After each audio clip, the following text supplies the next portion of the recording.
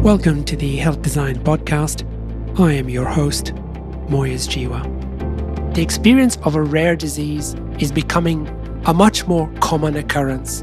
My guests on the podcast today, Elizabeth Apelles and Rebecca Trahan, are on a mission to make a difference to an increasing number of people. It was a great honor to host them in this conversation. Rebecca Trahan and Elizabeth Apelles, you're very welcome to the show. I'm delighted to be speaking with you today. Today, we want to talk about rare disease and how healthcare can respond to the needs of patients with rare disease. But I want to start with you, Rebecca, because you had a rare disease and you experienced firsthand what it's like when something happens that's completely unexpected. Do you want to tell your story, please? Sure. About 10 years ago, this August, I had my first dissection, SCAD, spontaneous coronary artery dissection.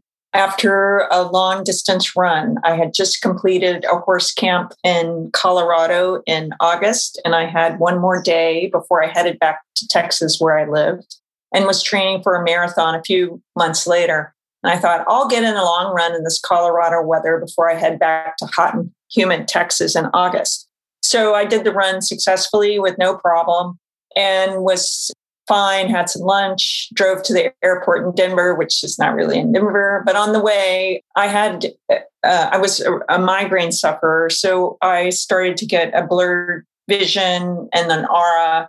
And I thought, oh, darn, I'm going to have a migraine. Let me pull over and take my vascular inhibitor before I get all the way to the airport. So I pulled over to the side of the road. And before I could even get out of the car, I had complete classic, what you see on TV, heart attack symptoms. I had the hippopotamus on the chest. I had the blurred vision. I had the sweats. I had both pain radiating down both arms, back pain, which I didn't really know about, but that as well. And, a major case of the sweats, which I think I said. But anyway, I thought, oh, no. I just ran 17 miles. This is not happening. I was fit as a fiddle and thought, that's ridiculous. And I was in denial. And I have a sister who suffers from panic attacks, and I've never had a panic attack, but I was like, I must be having a panic attack. So I had the phone in my hand, ready, 911 punched in, but never pushed send, which was my biggest mistake ever. And the pain left me, I was still wobbly about 45 minutes later. And I went on to fill up the car with gas and went to the airport and went through security and almost passed out. Then went and sat in the Continental Club. It was Continental at that time. And asked the person in front of me, do you have EMS? If I pass out, we call them. I flew back to Texas and boxed and rode and ran and all of that. And 6 days later, I woke up in the middle of the night. I don't know how I knew I had blurred vision, but I did. And the same episode happened again. And I thought, oh, great, this is it. I'm dying. So still denial, like most, I don't know. Anyway, a lot of women, which I've learned, don't go to the hospital when they're having cardiac symptoms. And I went to my medicine cabinet and I knew the rule about taking aspirin. So I took a handful of aspirin and I went back to bed. And I was practicing Buddhist at the time. And I just counted my breaths. And I said, if I wake up in the morning, I'm going to call my internist. So obviously, I woke up in the morning and made an appointment with the internist that I'd never met before because I had a new insurance plan. And she had a 10 o'clock and a 2 o'clock. Well, I took the 2 o'clock because I had a lunch date for my company. And so it just bad decision after bad decision. And when I finally got to see her, she was young and a really good internist. But she said, you're a marathoner. I can't imagine you're having a heart attack, but it's not good doctoring to send you home with chest pain, which I'm still having. So I'm going to do an echo and then I want to do a nuclear stress. But she just was she didn't deny what was happening, but she didn't really believe it. So sure enough, a couple hours, my insurance balked at the nuclear stress test because I didn't meet the criteria. And here that's difficult. And I was down at the basement where they took those tests. And it was the end of the day by the time I finally got in there. And bless the technician's heart, he turned white as a ghost and left the room. And he said, get dressed, but don't move. And so finally, when I walked out, an empty room was full of people. There were a posse of people waiting for me. And a cardiologist came out in scrubs and put a nitroglycerin patch in my chest. And he said, you need to sit down. We've called the ambulance. You need to be as calm as possible. Your heart is barely beating. We're going to take you to the emergency room where I can cath you. So it just continued. It was the perils of Pauline. And thank goodness he knew what he was doing. He realized once he had me in the cath lab that I was having a dissection. Otherwise, he probably would have ended my life if he had continued to stent me. Then the surgeons were called. I had open heart surgery, triple bypass. I was in the ICU. It was touch and go for about 10 days. And now I'm here. That's my story. It wasn't until I met somebody who this had actually happened to that I began to really heal. I beat all the odds initially. I did everything perfectly physically, but I was emotionally bereft, because how could this happen to me? And that's why I believe in the project that we're working on and the connection of rare disease survivors and what we go through. And that's really part of the healing process. And we're a very underserved community, but there's a lot of us. 1 in 10 people have rare disease. So that's kind of it. An amazing story. And I want to, first of all, congratulate you on making it through. But just to emphasize, this is a rare disease. This does not happen to fit young women in the main. It's a relatively rare disease. And that was the problem for you. And that was a problem for your healthcare providers. In fact, your insurance company wasn't impressed that you were having this particular test. So I want to bring Elizabeth Apelles into the conversation now. Elizabeth, this is a not uncommon condition in the sense that 1 in 10 people have a rare condition. What has been your response to all of this? Well, rare disease, there are a lot of people who have it, but it's so hard to detect. So there are many people walking around the planet, 30 million in the US, 300 million globally, that we know about, who have something wrong with them that could be fixed. And so that includes members of my family and also the business that I run, Greater Than One. We work a lot in the rare disease space. I'm very familiar with patients. And I met Rebecca through a family member, actually, who has the same disease. And I just wanted to help. And I have the capability of helping. My company, Greater Than One, is a healthcare marketing business with a enterprise technology offering, and we're able to do this. So we are doing it. And it's been 4 years in the making. Greater Than One has funded it up until now. And it's a technology platform to help patients with rare disease who currently walk around with a xylophone full of paper from one doctor to the other, hoping somebody can figure out what's wrong with them. And we're going to digitize all of that and allow them to access their health records easier. And as importantly, often rare disease is hereditary. So it's about tracking events that happen to you so that future generations can access that information should something similar happen to them. And then the second part of Honeycomb Health, which is driven by the fact that so many of these patients and the rare disease advocacy groups that they start in order to come together don't have funding for research because there just isn't a lot of money in the cure. And so we offer free online storefronts to any rare disease advocacy group that wants help with funding for research. So it's a personal mission, it's a professional mission, and we're going to keep going until we help as many patients as we can. That's a fantastic mission to be on, because rare disease, from the perspective of clinicians, and I'm a clinician, is a terrifying thing because you're faced with a patient with bizarre symptoms, often things that you can't connect the dots very easily. And so what you're offering is the capacity to bring information together, to track patients through generations in terms of the genetic component, but also to focus on research that potentially could change the outcome, which is astonishing. How has this been received in the healthcare community, or have you tracked that data? We have not tracked the data yet. We're still in building mode. I am 100% sure it will be well received, and Rebecca can talk about her experience with her cardiologist. And I think all doctors want to help. but often they don't have the capacity for these, unique, rare, complicated diseases. So, Rebecca, maybe you could talk about how your doctor responds when you come well-informed. Happy to. I did so much damage originally on that. Now I have heart failure. So I see a heart failure specialist, as well as I have another underlying disease called FMD, fibromuscular dysplasia, also known as rare. But sometimes my doc that I see says it's underdiagnosed. But currently it's definitely in the rare category. But my cardiologist, Dr. Bargash, she's wonderful. It gets me on TV sometimes or whatever. And they said, "What makes Rebecca such a good patient?" And she just said, because she's armed with knowledge, she has all of her data, she's collected it, she helps me understand what happened to her. And we are that much ahead of the game when we're trying to make the best plan of action for her. So that meant a lot to me. And I told Elizabeth, and I said, "We're doing the right thing. We're doing the right thing." So that's after, 8 years of carrying around a folder that weighs about 15 pounds with all my data. And, it's also, Elizabeth mentioned a bit about empowering patients, to realize they own their data and this is their information and this is their story. And how can I collect this and share it so I not only do right by myself and my own healthcare, but possibly, a lot of rare disease is genetic. So my people, my family. Yeah, you're right. It's not just you that you'd be helping other people in generations to come.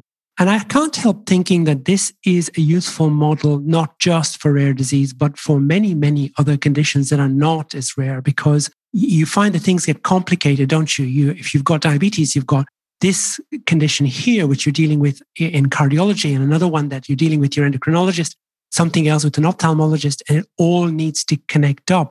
In the old days, it used to be primary care. Certainly when I worked in the NHS, primary care was the repository of all that information. You saw one doctor through from birth to death. That doesn't happen so much anymore. Rebecca, you're shaking your head. What's been your experience? We're super lucky because I know a lot of SCAD survivors don't get diagnosed right away. So me postponing treatment, that's a whole nother story. But having an interventionalist cardiologist that knew that I had a SCAD was rock solid.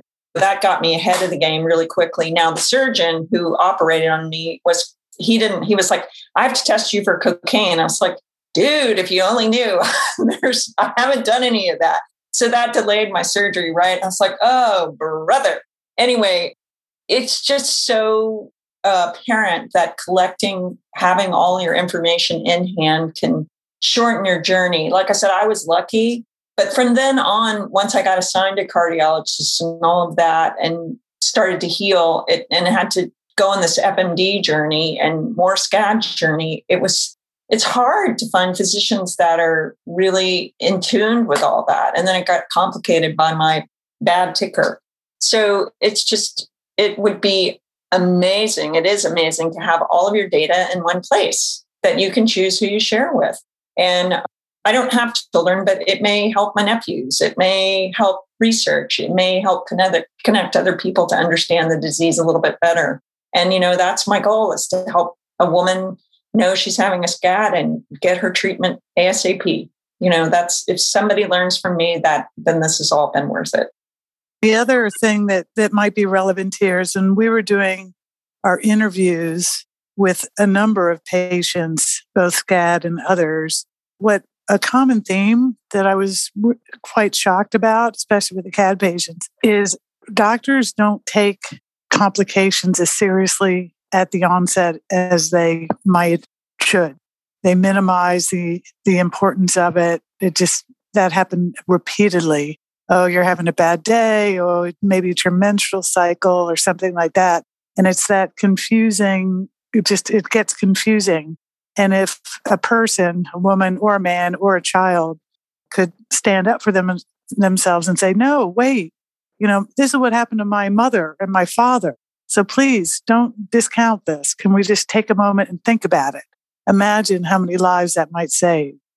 Yes, I think I can see that. And as a physician, I would hold up my hand and say, this is very possible that you tend not to see the wood for the trees because you're busy thinking about the normality, which is much more common. It's much more common for it to be something not related to a condition in the main when you're not dealing with something that is rare and complicated.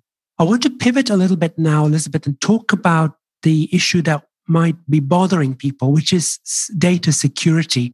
How do we ensure that our data is secure when we're putting all of this very private information onto an online platform? Well, the platform today is both HIPAA and GDPR compliant, so it is as secure as anywhere else. Beyond that, some of the information we will use blockchain technology for, which is probably the most secure you can get.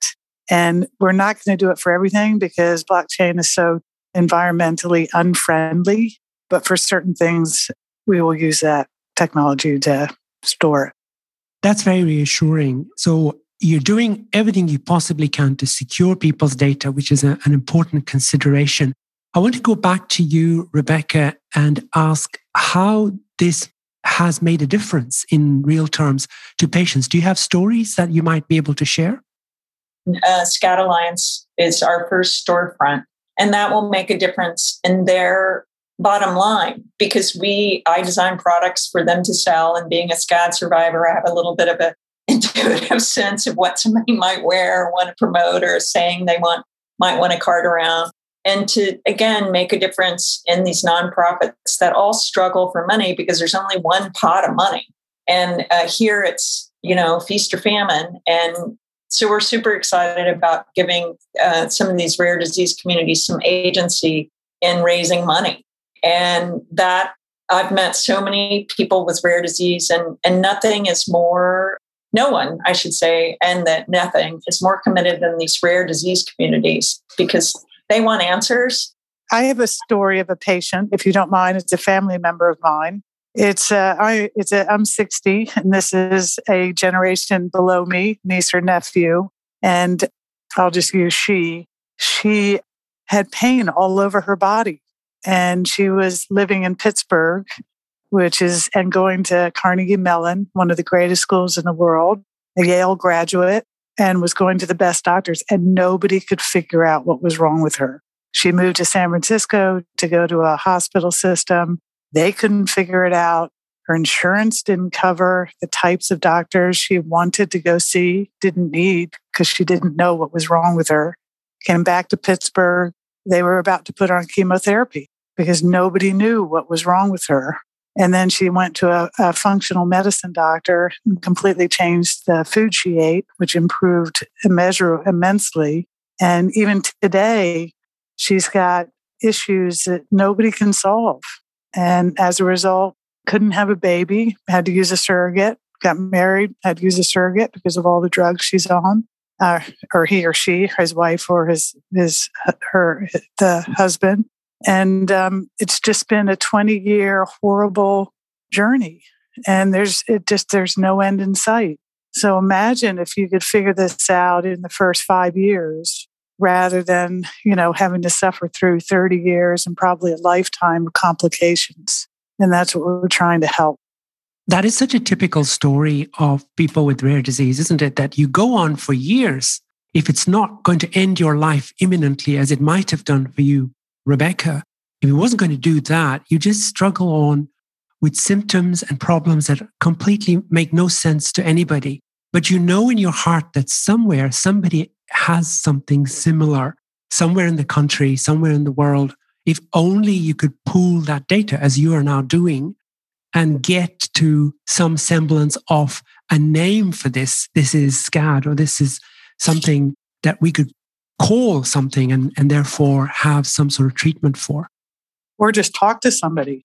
Oftentimes solutions come from patients themselves to at least help.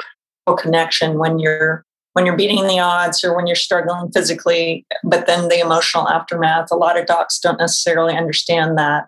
And to have somebody who's been where you were or are is just, it gives you a 180. I mean, it really helps. So that's really important part of all of this too. Where to from here for Honeycomb Health? How can we help? How can we promote what you're doing? And where do you see yourself in the next 5 years? Our storefront engine has a capacity of helping 500 separate rare disease advocacy groups create their own storefront that they could sell any type of product they want. And every purchase is 100% tax deductible because it goes into our foundation, which is a 501c3 dedicated to giving back to those who are underserved. And the profits go directly back to the rare disease advocacy group. So on that front, I hope to have 500 full everybody using our store engine to generate money for research. On the platform side, I hope to have finished the platform so that every patient, every family can start aggregating their health, environmental, and medical information in one place, and they can download it and be able to share it with a doctor in an easy way. So that's the hope. I agree with everything Elizabeth said 100%. And then we're taking the show a little bit on the road. I'm going to go out west and try to meet rare disease survivors, bring to them Honeycomb and the knowledge, build up some promotion for the app and the storefronts and collect some stories and try to raise some money so we can keep going. Greater than one, because of COVID, has walloped us. We can't fund it this year. So we're hoping to get 1 million people to give $5 each, 500,000 to give $10 each, some combination thereof. All of it, 100% goes to Honeycomb Health, period. Honeycomb Health. Why Honeycomb Health? And the reason for the name Honeycomb is because if you think about a honeycomb and the various kind of compartments, that's very much about what rare disease patients face in terms of all the different types of content. The second application for it is the hive, which is generational, mother, father, cousin, grandchild. And it just made sense. Rebecca is going to road trip to Colorado as our first, and then road trip up Northeast as her second. She's going to be a busy bee. And I like being the change you want to see. So, it's all kind of fun, but I think it's a great name. It is a fantastic name. Rebecca Trahan and Elizabeth Apelles, thank you so much for joining me today. We wish you all the very best and more power to Honeycomb Health. Thank you. Thank you very much. We appreciate your interest. We do. Thank you. The Health Design Podcast, sponsored by the Patient and Physician Advocacy Alliance. Visit us at thejournalofhealthdesign.com.